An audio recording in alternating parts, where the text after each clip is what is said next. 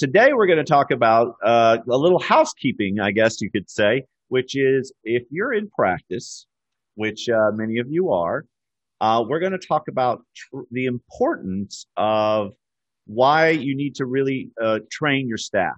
Staff training is crucial to run a successful practice, and if you don't do it, uh, there are some repercussions that can happen. So we're going to talk about the importance of staff training, and I think if you have a practice, you should really listen to what we have to say. Hi, welcome to the Regenerative Warrior and Medical Influencer Show. My name is Dr. Ross Carter, and we want to welcome our special guest, Marcy Garuccio. Welcome to the show today. Thank you, Dr. Carter. I really appreciate the opportunity of speaking with you and your audience. Fantastic. So, could you introduce a little bit about yourself and how you got involved in this area? Sure. So I developed a medical billing company 20 years in 1990. I ran that. It was founded on anesthesia, but it grew to many different specialty, primarily surgical and in-house physicians. From there, I migrated my company to a bigger billing company and consulted. Mhm. From there, I went to work as a CEA for a large group. And from there, I kind of went back into consulting because I felt that was more my niche where I needed to be. So now your specialty area is really involved in helping medical practices utilize their staff better, right? That's part of it. Yes, it's part of it. I focus on coding, documentation, Hmm. medical necessity, compliance, and auditing. So those are my the big five things that I do focus with and find really valuable within any medical practice. All right. So how should we start with this? Where would you like to start? Well, probably the first thing I would recommend to any group practice is having one sole knowledgeable, and when I say knowledgeable, I mean having somebody that knows your specialties, rules and regulations. Okay. Governmental and as well as participating. That's really key to almost every practice I have worked with. Whether it's urology, cardiology, anesthesia, pain management, all of these specialties have certain rules and regulations of what they can and cannot do. And they're often, quite honestly, overlooked until the group gets hit with an audit or a take back. And those are painful. Yes, they really are. You want to be proactive. I always recommend being proactive with those things. So you need at least one person that kind of knows all about what's going on with the regulations. Correct. Got Correct. it. Okay. And that person needs to be able to put people in place to do each component of your specialty. Okay. Either, like front end office, running that front end office, your pre-certification, your pre-authorizations. Yes. All the way through coding, documentation, revenue cycle management. They all go hand in hand. And if you have one weak area, it could increase your risk to loss in revenue or increase your risk of unkind audit findings. And so how do you kind of get these positions filled and properly trained? For me, I go into a practice that's struggling, and it's usually struggling financially. And I do just a scope where I sit and watch the practice from the beginning of the day to the end. Right. And what every moving part is doing. Then I compare it with what needs to be done in there and where things are falling through the cracks. I'll look at month-end reports and see what's glaring or what I feel shouldn't be there, because oftentimes services that a physician performs aren't always paid because, again, they may be buttoned up against a governmental rule and regulation or a policy that specifies certain things have to be done either prior or during that service.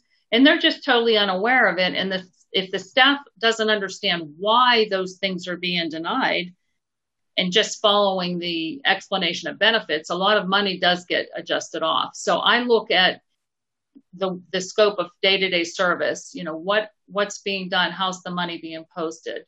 And it even gets a little bit murkier when you use a third-party billing service.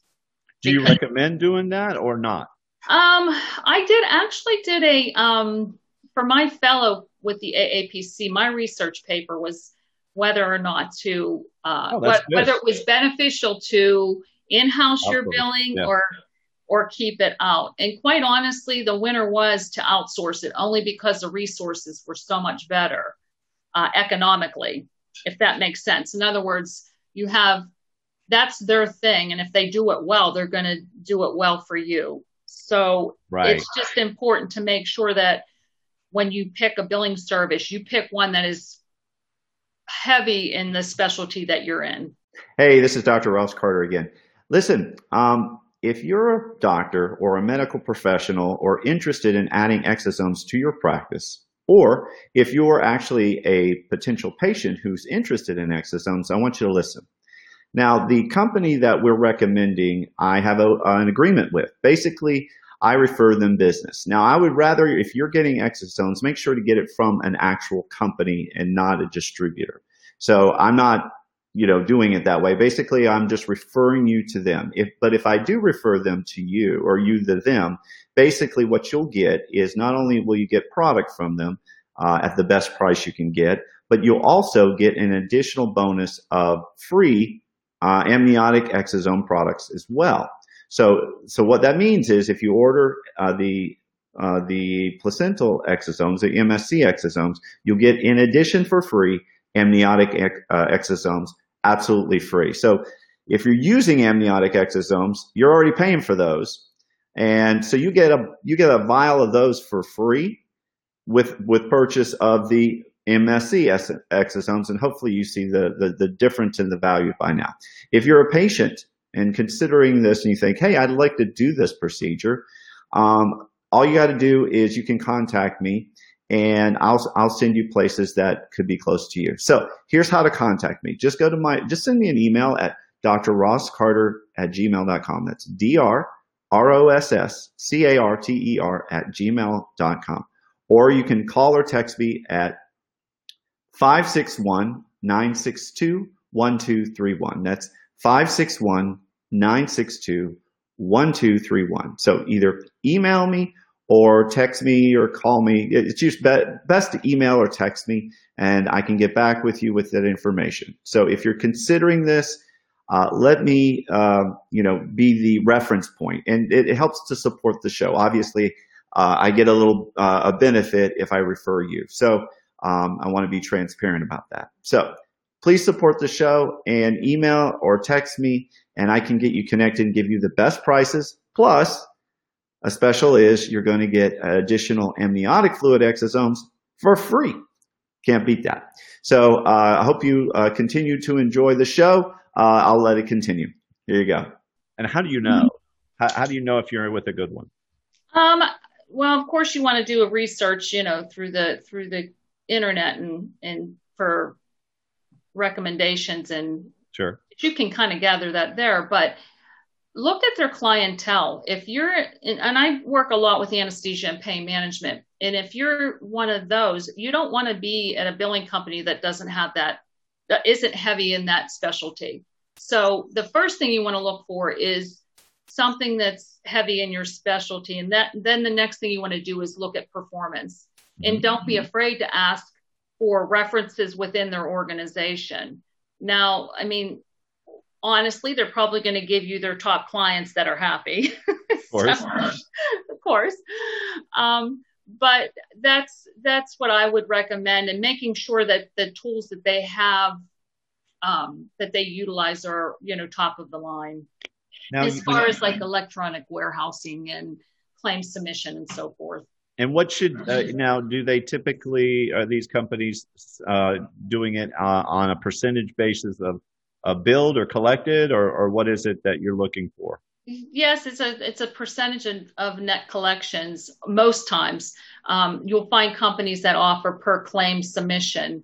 So much per claim. But here's the caveat with that is if they're not good at what they do, or your documentation isn't coming in the door clean, and maybe a diagnosis is off or missing or modifier's not right, you can have repeat rejections on that.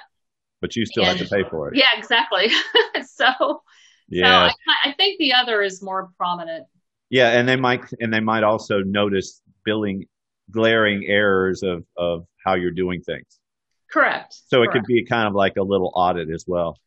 Well, yes, most billing companies do have an auditing department, and just to keep them in check as well. Yep. But yeah, I like audits with internally first, because at least you're kind of keeping track of your house, keeping it clean. And then if you have an outside auditor, you have that confidence to know, well, unless I'm not auditing correctly, we shouldn't have any problems with this. Right. And so what do you normally see in a practice where they're really dropping the ball? What's the most common things that you find? I would say that most commonly it's either credentialing, where they have providers come on board and start before the credentialing process is not complete, or a provider that they bring in. I'll use a PA, for example, that's doing things that's not qualified to do. So there's always that, and there's the other is probably services provided that they don't understand the policies tied to it. For Meaning they're providing services that they can't for some reason? They can, but they may have a policy Medicare may have a policy that says, for example, if you're going to do an epidural steroid, you can only do them, 3 times a year in one level. And you have to do A, B, C, and D first. In other words, you have to do conventional therapy, and you have to try anti-inflammatories. And so you have to make sure that you do A, B, C, and D before you get to that epidural steroid. And then there are diagnoses that warrant that procedure and some that don't. So I'll find a group that might, and a lot of times they are doing the diagnosis required, but they don't report it. They don't think it's important. Like, for instance, believe it or not, maybe low chronic back pain is acceptable, but they put radiculopathy or spinal stenosis. So sometimes it's just making them aware of this is what meets medical necessity. And you're hitting it, but you're not coding it. Your coder missed it. So that's why it's important for everybody on staff to understand what policies tie in with their specialties, what carriers follow it. Because most often CMS is a big standard of practice. A lot of carriers do follow that. But then sometimes they'll roll off that policy and kind of tweak it towards something with that carrier, like maybe Blue Shield adds a little caveat to it. So you can't just stop at CMS. You've got to look at all the carriers that you participate with and make sure that you understand the policies and how it relates to your services and what's needed in documentation to hit the mark. Are there other areas that you can outsource your practice in, like, for example, specifically on like coding? How to do coding specifically, or what other areas can you basically outsource to specialists that don't need to necessarily be trained, that are already great in that area? Or can someone, let's say, one person who's a coder and they know the codes in a state, obviously, because it's your state, they could work for multiple practices. Is that okay as well? Oh, sure. And they have that's out there. Actually, one of the services that I do provide across the nation is coding and medical billing. I or my staff will, help groups that are struggling to find those people, and we'll just remote in on their system and help, catch them up with their work. But the AAPC and AHIMA will, that's where I've gotten my certifications from the AAPC. There are certain schools, and as a matter of fact, I have a really good colleague in Phoenix that offers all the certifications, whether it be coding, auditing, compliance, and she does it remote virtual. So if I had one of my workers sign up with her, and she did a program through this coding school to go online once a week, and she ended up getting her certification through my colleagues. So there's schools out there, and it's important too to get to the right school that have the one-on-one relationship to help answer your questions, because it's not an easy. The test alone is 5.5 hours, and it's 150 questions, so it's a hard course to pass.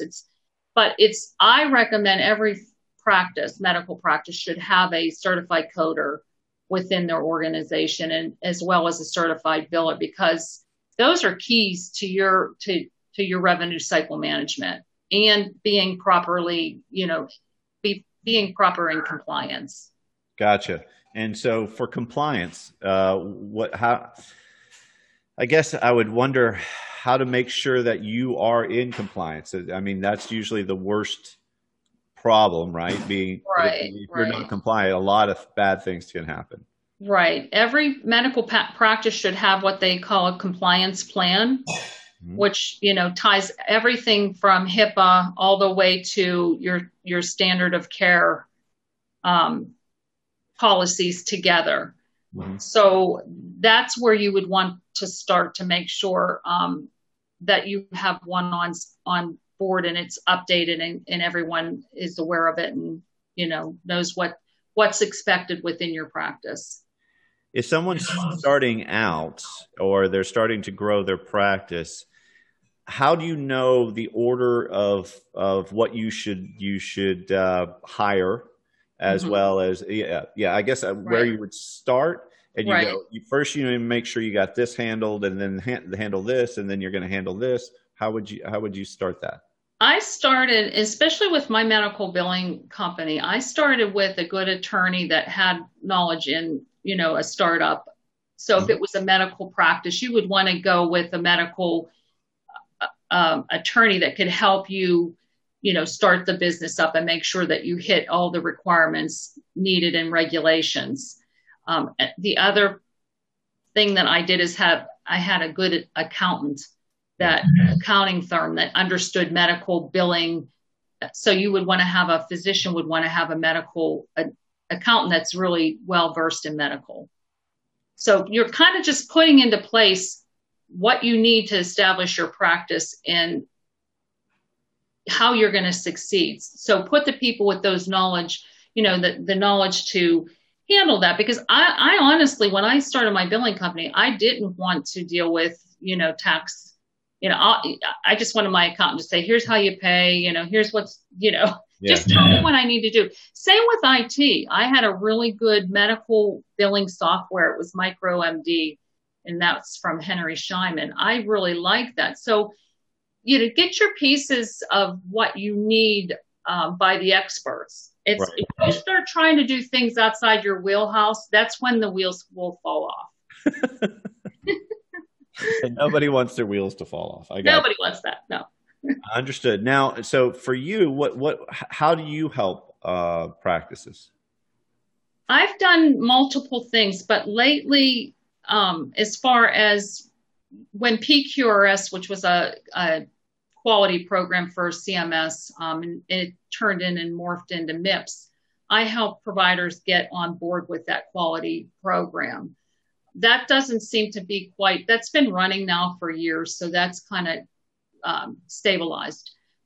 what I get called for more now is from from billing companies needing coding, auditing, and practices that need the help with their revenue cycles done, and they just don't understand why it is.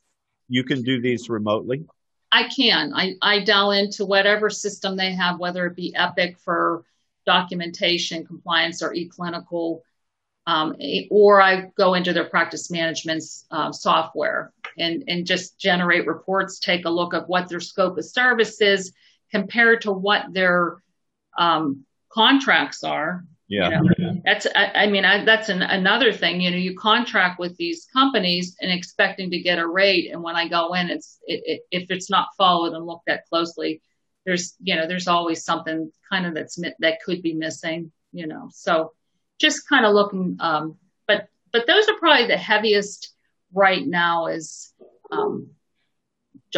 coding, documentation, and revenue cycle management issues. Perfect. So if somebody was interested in utilizing your services, how would they get in touch with you? Currently my website is down, so I have a go-to. My old billing company was Healthcare Billing Associates, so they would email me at Marcy, Marcy, H as in Harry, C as in cat, B as in boy, A as in apple, at hotmail.com. All right. It's an old one, yeah. But it's really reliable. Until I get things situated, everybody's been hitting me up on that. So the email is the best way to get started with you. Correct. Perfect. All right. Well, fantastic. Did we miss anything of huge value that I missed? No, I just think that the biggest key for a doctor that's in your audience or clinician is to know what's required within the specialty that they're providing services for. The only other piece I will give you is if you want to do something new within your practice, a new procedure, a new device, anything new, research it before you start, because it's imperative to do a cost analysis to understand what's required with that procedure, what's it going to cost you or that service, and what are you going to gain in advance. Because what I found with groups that I work with is they're not contracted within their participating contracts. So you need to talk to those insurance carriers and say, going to be doing this, we need to add it in. It can be crucial because you don't want to start something and then close the door on it. Understood. So, Marcy, thank you so much for your time today. I'm sure this will help out many practices. So it's been a pleasure. It's truly been a pleasure. Thank you so much. It was my pleasure. Have a great one. You too.